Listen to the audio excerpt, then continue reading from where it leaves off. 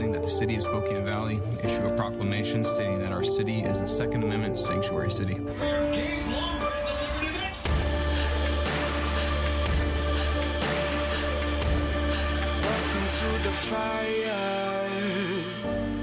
Welcome to the fire. Today on Church and State, we'll be joined by John Cooper. Hello, Christian Patriots, and welcome to Church and State, where we strive to plug you into the pew and plug you into politics. I'm your host, Caleb Collier. With me, as always, Pastor Gabe Blomgren. Once again, your favorite far-right shock jocks and the most schizophrenic show you listen to on a daily basis.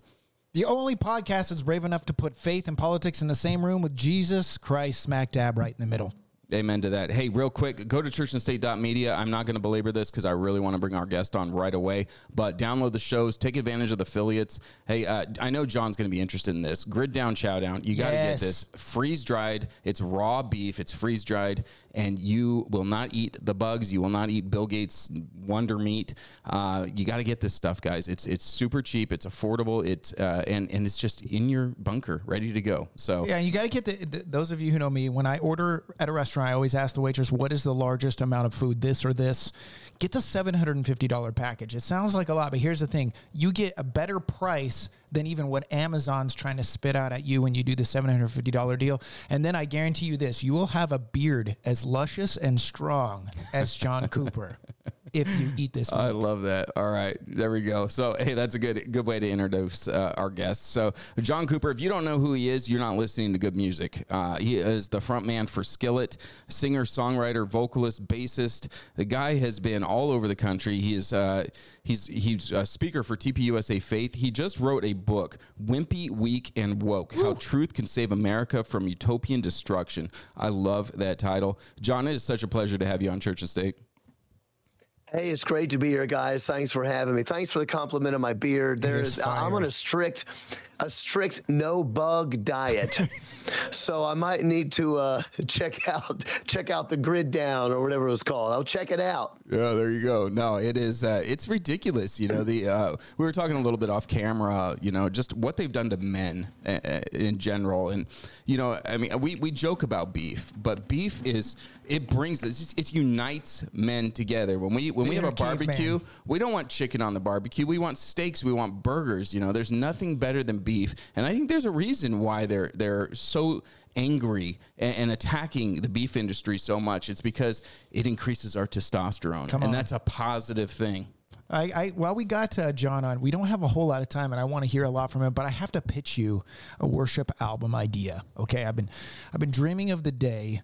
Since 1996 was the first time I actually saw Skillet live. Okay, I've watched Cutlass do worship albums. I've watched other people do worship albums, but I was thinking, and I even Googled this title, Let Us Worship. He's sitting there. I see. Did you say worship? W-A-R? Yes. Is that what you said? So you take worship songs, and you completely dismantle them and make them in the most rocky way. Imagine, Lord, I lift your name on high, in the most rocked out version. Like worship. Yes. War and ship. Yes. Yeah, I worship. I think Sean Foyt, I think it's a killer title. Yeah.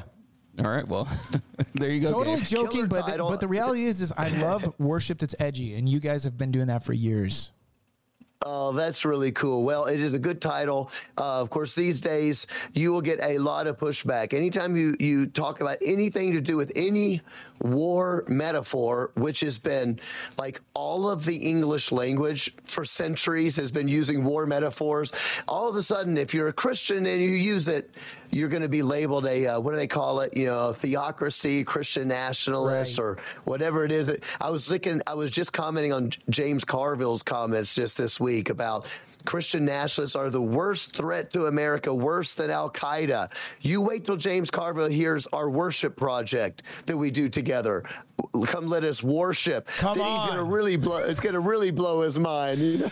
Worship is warfare, though, and we've seen it in the Bible all throughout. You know, the men going and sounding the trumpets before Jericho out there, the worshipers out in front. So yeah, James Carville, he should be afraid of Christians. He's not too wrong, actually. Yeah, well, it's like no matter how many times we tell these people, we believe we are in the middle of a spiritual battle, But our battle is not against flesh and blood. It's against principalities and powers. No matter how many times you say it, I'm just finding right now that we are in a culture full of people who are unwilling to dialogue, but yet they call themselves the tolerant ones, but they will not have a conversation. They cannot critically think. They will not listen to you when you say, no, this is what I mean. You explain it. There is no conversation to be had, which is why they want to shut you up before you even start. They want to cancel you. They want to get rid of you. It drives me absolutely batty. And recently I've just decided, you know what? I need to stop wondering why we are not having good faith debates. They don't want to hear what I have to say. They're just going to lie about me. They're going to say that I mean things that I don't. They're not willing to have the debate. They don't know what they're talking about. They don't know anything about American history or political philosophy, but we have to tell the truth because we are headed down such a bad path. So, amen to the spiritual warfare situation. You know, it's interesting, John. You just nailed it right there. They want the love. They don't want the truth. Oh. Right? They want the old expression, tolerance and apathy are the last virtues of a dying society. That's us. You can see it. And it's not just in the secular world, it's in the church. And so you've recently written the book, Wimpy, Weak, and Woke. Now, this is a big problem inside the church, and I'd like to get your thoughts on that. Yes, it really is. And thank you for showing. I've got a copy of the book right here. Look how good this book looks. Now, I'm telling you, the name of it and the cover has drawn people into a frothing rage. I have never seen this kind of pushback. I got to be honest, I'm really shocked at the, I mean, I knew that maybe somebody's going to like get their panties in a bunch over the title, but I didn't think it'd be that many. Christians are losing their minds over this title, and it shows me it's even worse than I thought. It has come into the church. We have become, and here's the language I use in the book, and this is part of what's frustrating. In the introduction of the book, I say, we have become wimpy, weak, and woke. I didn't say you have, those people have, that guy and that person. I'm saying we have. In other words, our society, there is a zeitgeist of our society, as you said, of this sort of empathy. Empathy is like a super commandment, almost like empathy has to be a super commandment that rules all the other 10 commandments that God gave us. And it has caused us to be feminine and to not think clearly. And it just drives me nuts. So yes, it has come into the church, and it's come into the church in such a way that the church will no longer say what is true, because we're afraid we're going to hurt someone's feelings. I was talking to a pastor recently because he was saying, John, I just think all this stuff you're talking about, that's not what we're supposed to be sharing. We're supposed to be just talking about the gospel. The gospel is Jesus died for me. Leave it at that. Don't talk about this stuff. And I said to him, let me ask you a question. Do you think that you would have been marching with Martin Luther King? Would you have been marching against Jim Crow? He's like, oh, absolutely. I said, do you think that you would have been standing with Dietrich Bonhoeffer against Hitler? Oh, absolutely.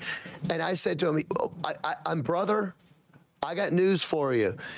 If you are looking at me and saying that the role of the church is only to tell people that Jesus died for them, rose from the dead, and there are no implications to what we are seeing in our world, the absolute tyranny, whether you're talking about the death of the unborn, whether you're talking about the sort of sexual agenda and the tyranny being imposed upon us, forcing us to say things that we do not believe, seeing what is happening to our teenagers, the mutilation of teenagers' bodies.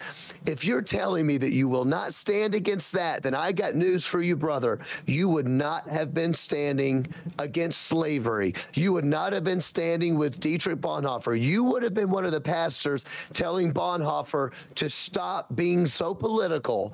Don't play with me. And the idea that the church is supposed to be silent about evil, I don't even know what Bible these people are reading. I got love for them, but I don't know what Bible they're reading.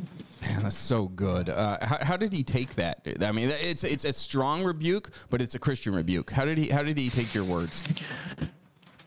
I have yet to convince nearly anyone. They all, and I love him. He's a wonderful, godly man of God. All right, a wonderful man of God.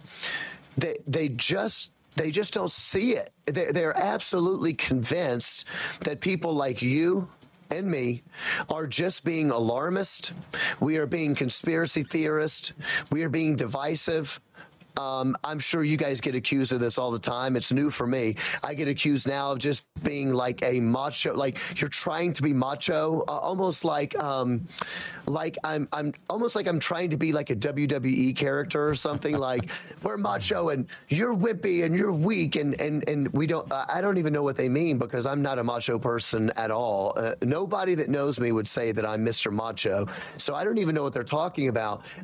They believe that we are just being absolutely alarmist, and it's easy to look back in history and say all the things that I would have done. There's no way I would have owned slaves. There's no way I would have done this. And it's like, well, that's easy to do. What are you doing for the kingdom of God right here, right now? What are you doing to stop this invasion of wickedness, the likes of which we have never seen? Oh, that's what my pastor said. Excuse me, not my pastor. That's what this person said to me. He said, John, there's nothing new under the sun. This isn't like a brand new evil. And I'm like, all right, I don't even know what to say about that. You know, yes, of course, there's nothing new under the sun, but it presents itself in new clothing. It presents itself in a brand new way of yes, it's the same sin, but it's brand new. It's kind of like complaining about the ubiquity of pornography and somebody saying, John, there's nothing new under the sun. I'm like, yeah, but 30 years ago, we didn't have these cell phones. It wasn't making its way into every single person's handheld device, trying to ruin our kids' lives. So yeah, nothing new under the sun, but it's presenting in a new demonic way, and we got to stand up against it, man. John, there's something that's going on. You said, a ubiquitous attack. There's Lucifer he's described as an angel of light, and that right now we see there's a second Jesus, and this Jesus has a little bit different standards than what we grew up with and what biblically was preached or even taught. I'll give you an example. Right now, the Dove Awards, there's an article here, if our tech guy could put that up. Caedmon's Call band member dressed in drag alongside Flamey Grant at the 54th annual Dove Awards, which I'm sure you've been to and received awards, if I'm correct. You've been to those Dove Awards many times. Okay. Yeah. Dove Awards got into some heat for letting them in. My point isn't to vilify Dove or either these individuals. My point is this, and we're going to show a clip in a second here of a video that is going viral of said Flamey Grant and this individual who is, a singer in Caedmon's Call. What we have is a Jesus who, I remember Jesus who came and he said, sin no longer. And he loved the sinner. He very much did. They're on that same wavelength of Jesus is just loving. But the thing is, he always said, sin no longer. No longer engage in these things. Be changed. But there's this new form of Jesus out there that I feel has a Luciferian connotation, because Lucifer, as we know, we've studied the satanic Bible, the very satanic Bible, main theme is do as thou wilt. And this Jesus that they're trying to peddle is a do as thou wilt Jesus. Your thoughts on that?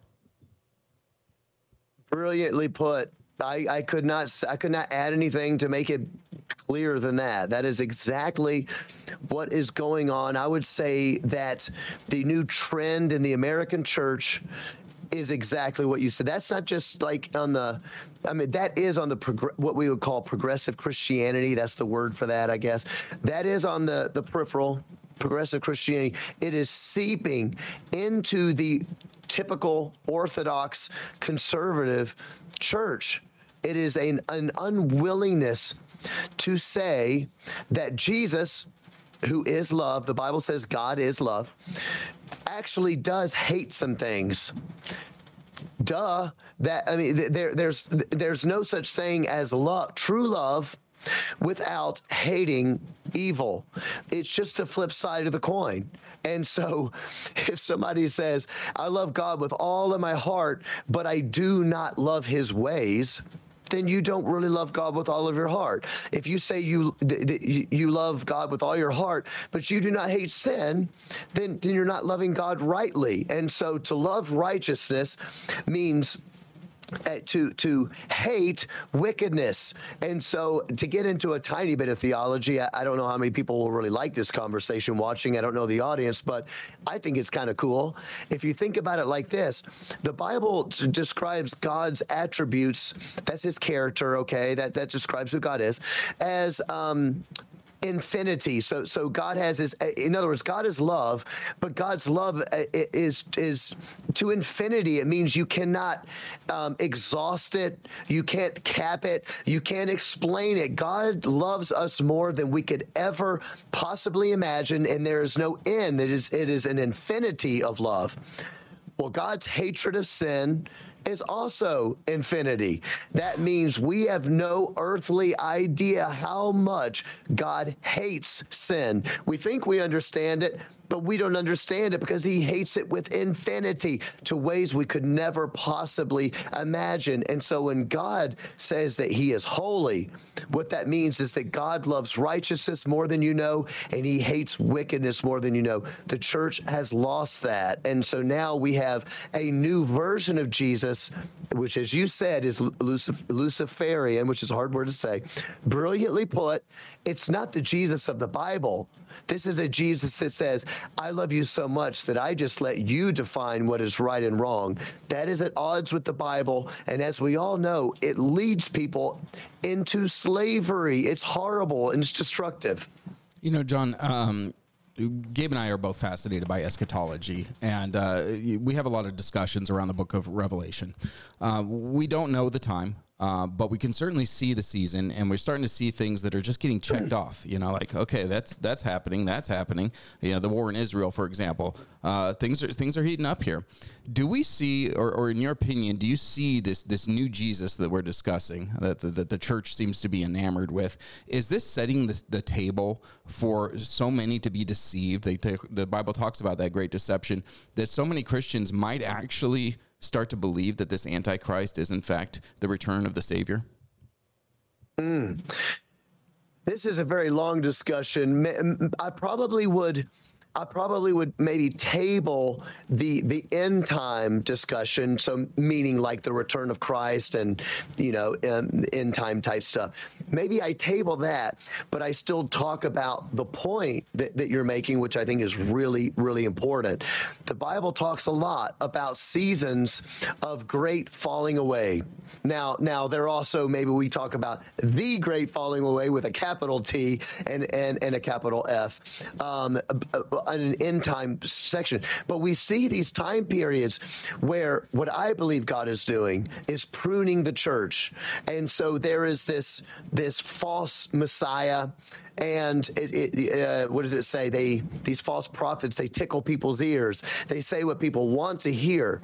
And the reason I say it like this is because I don't want Christians to be living in fear that you are going to be deceived by the Antichrist. If your heart is for God, if you love God with all of your heart and your mind and your strength, and you look at his word, you don't need to be living in fear that you're going to accidentally follow the beast and you didn't want to do that. But God loves you, and he is going to keep you, and he is going to preserve you. That's his good pleasure to do so. You don't need to live in fear of that. But there are people that do not love God, but they love as you say, a false God, you know, a false version. And they're getting their ears tickled. They are falling away. We are absolutely seeing that without a doubt. And there's a pruning of the church that is happening. And this is why I keep telling people, I am not pessimistic. I'm realistic. We're at the kind of we're at the precipice of the demise of America, of all of Western civilization. It will lead to something really terrible, but there is hope. If the church would just act like the church, this changes in a heartbeat. If the church would just begin to say, hey, no more compromise. No more compromise in here. We are going to clean house. If we just began to do that, I'm going to say this one last thing about this, and I'll let you do what you want to do. But I write about this in the book. The reason I think it would change is because if the church acted like the church, there would be such a stark difference between light and darkness. The truth is we don't have a stark difference right now. If you look at statistics, who's watching pornography? It's not all that different in the church than it is in the world. Divorce, levels of abortion. You go down whatever statistics you want. There's not that much of a difference between the church and the world because Christians have not loved God and hated sin. But if we did, woo, I tell you what, the Holy Spirit, the blessings of God would be so huge on the church that the world would look at the church and say, wait a minute. They don't have levels of divorce. They don't have levels of single-parent homes. Their kids are smart. Their kids are behaved. Their kids don't have near as many mental health problems. Their kids are not on pills. Have you seen the number of children who are on medication in this country? It's unreal. I mean, it's massive.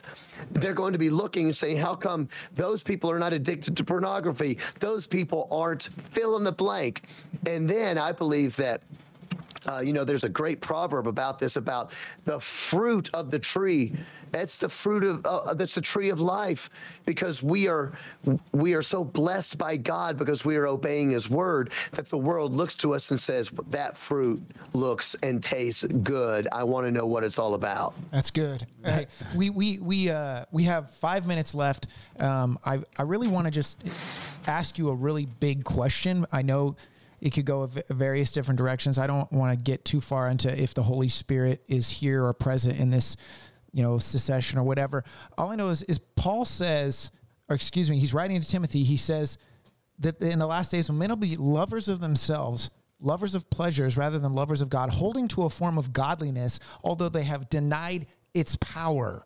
And what I'm talking about is if there's a denied power, then there must be a real power.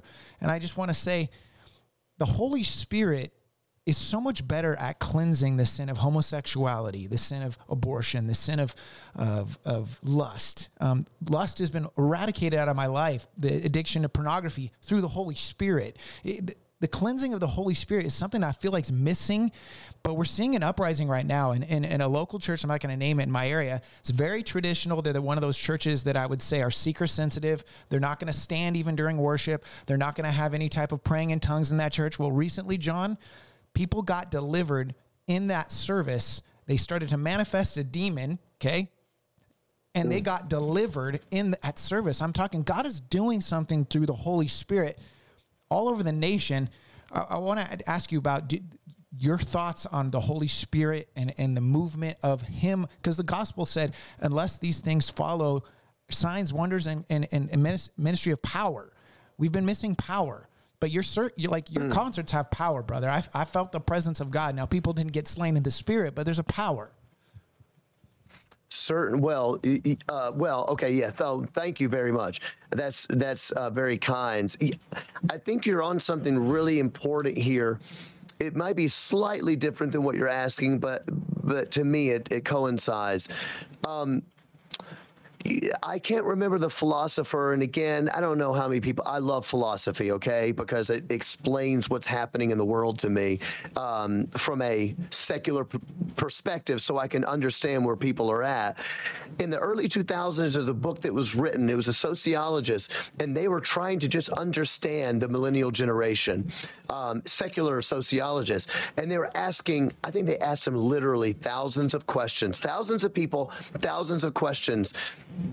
And what they ended up with was realizing that the millennial generation who professed Christianity actually were not following historical Christianity. They were following a new set of principles. And in this book, they called it moralistic therapeutic deism. You go Google it. It's kind of interesting. Moralistic therapeutic deism so perfectly illustrates where the church is at today. Basically, there is a God. He controls the world. He only wants good things for me. He wants me to be happy. He doesn't care what I do as long as I'm a good person. This is their version of Christianity. It's not true Christianity. That is the version that we have lived. Now, if you ask my opinion, I would say that version, which is a false Christianity, is a form of religion but denying the power, which is the scripture you just referenced. It's a form of Christianity, but it denies the power of the Holy Spirit to change your life. That side, that group of people thinks that God wants to change my life, but really what they mean is he wants to make me happy. He wants to make me feel good. He wants to make me feel like I can do anything I want to do and just feel validated. That's what they consider power. But when the Bible talks about power of the Holy Spirit, what the Bible is talking about is power to set you free. Yes. It is the victory of the cross, of Jesus on the cross. And he comes, and what does he do? Sorry, my ear, I'm getting so excited about Jesus. My ear Come on, you're preaching. Jesus dies on the cross, and what does he do? He strips the devil of his power. The devil does not have power over the redeemed in Christ. Hallelujah. Yes. So he strips the devil of his power. And now Jesus has defeated the power of sin and the power of death. When we come to know Jesus Christ and the Holy Spirit lives in me, that means I can resist the devil. I resist you in the name of Jesus, and you must flee. I can resist my flesh, not in my own strength, but because I am more than a conqueror through the Holy Spirit. So what we are dealing with now is a church that does not have power because the church doesn't even believe in the goals of the biblical power-filled Holy Spirit gospel. You know what I mean? They don't even believe in those goals. They're not even trying to see people set free. They just want to see people be happy and feel good. And so what I think we have to do in our churches is remind people that without Christ, you may think you feel good, but you are in slavery. It is hurting you. You might not know it's hurting you, but it actually is hurting you. You think it's leading you to freedom, but it doesn't lead you to freedom. And there's all these negative results. And we see that whether we're talking about politics, whether we're talking about progressive crime policies. This is, I know, something that you guys feel passionate about, that you would, I'm sure, talk about on the show all the time. Progressive crime policies, they sound good. Sounds like we're loving people, and we want to make sure that we have no cash bail and defund the police because we love people. What happens? It doesn't lead to liberty and freedom. It leads to people dying and death and destruction. And it shows that you don't love people. You actually hate people. If you love them, you protect them by putting the evildoer in prison or whatever, you know. So anyway, that's what I would say to that. Yes, we need the power of the Holy Spirit in the church today. Amen. Hey, John, the interview is we've actually gone overtime. We so appreciate you. Real quick, how do people get your book? The only way you can get my book is on my website, johnlcooper.com. If you want the Kindle version, you can get the Kindle on Amazon. I published it myself. The reason I published it myself, you guys, I know I'm talking too much and we're late. Let me just say this. I published it myself because this isn't self-braggadocious, all right? There's a lot of people that say, John, we'd like to do a book with you because you've got a big following, you got a music career, yada, yada. When I show them the book, they said, absolutely no way we would ever publish this book because it's just it's too much. And not only that, I name names in the book and I say, these people are hurting America. These people are hurting the church. This is why I think they are wrong. And publishers don't like that. So I said, you know what? I don't need you. I'm going to publish it myself because I care about the truth more than I care about the deal. So go to John L. Cooper, get the book. I hope it encourages people to have a belief in the scriptures, a belief in the power of God. No, that's fantastic. I am going to order this book. I can't wait to just dive right into it. The title alone and the cover, it just screams Christian nationalism, which I love. Right? No, people have been freaking out about the American flag. I'm like, and flames. You guys need to calm down. Read the book. Just read the book. Calm down. Absolutely. Well, we will have to have you back on again. We thoroughly enjoyed the interview. God bless you, sir, as you go and tour America, and really you're a vocal supporter of what made America great, and what made America great is Jesus Christ. Amen. I'm Gabe. Thanks for having me, guys. Yeah, absolutely, sir. Church of State is sponsored in part by Patriot Church and the Constitution Party. I'm Gabe Blomgren, and a calm does not suit me. I'm Caleb Collier. I was born for a storm. Welcome to the fire.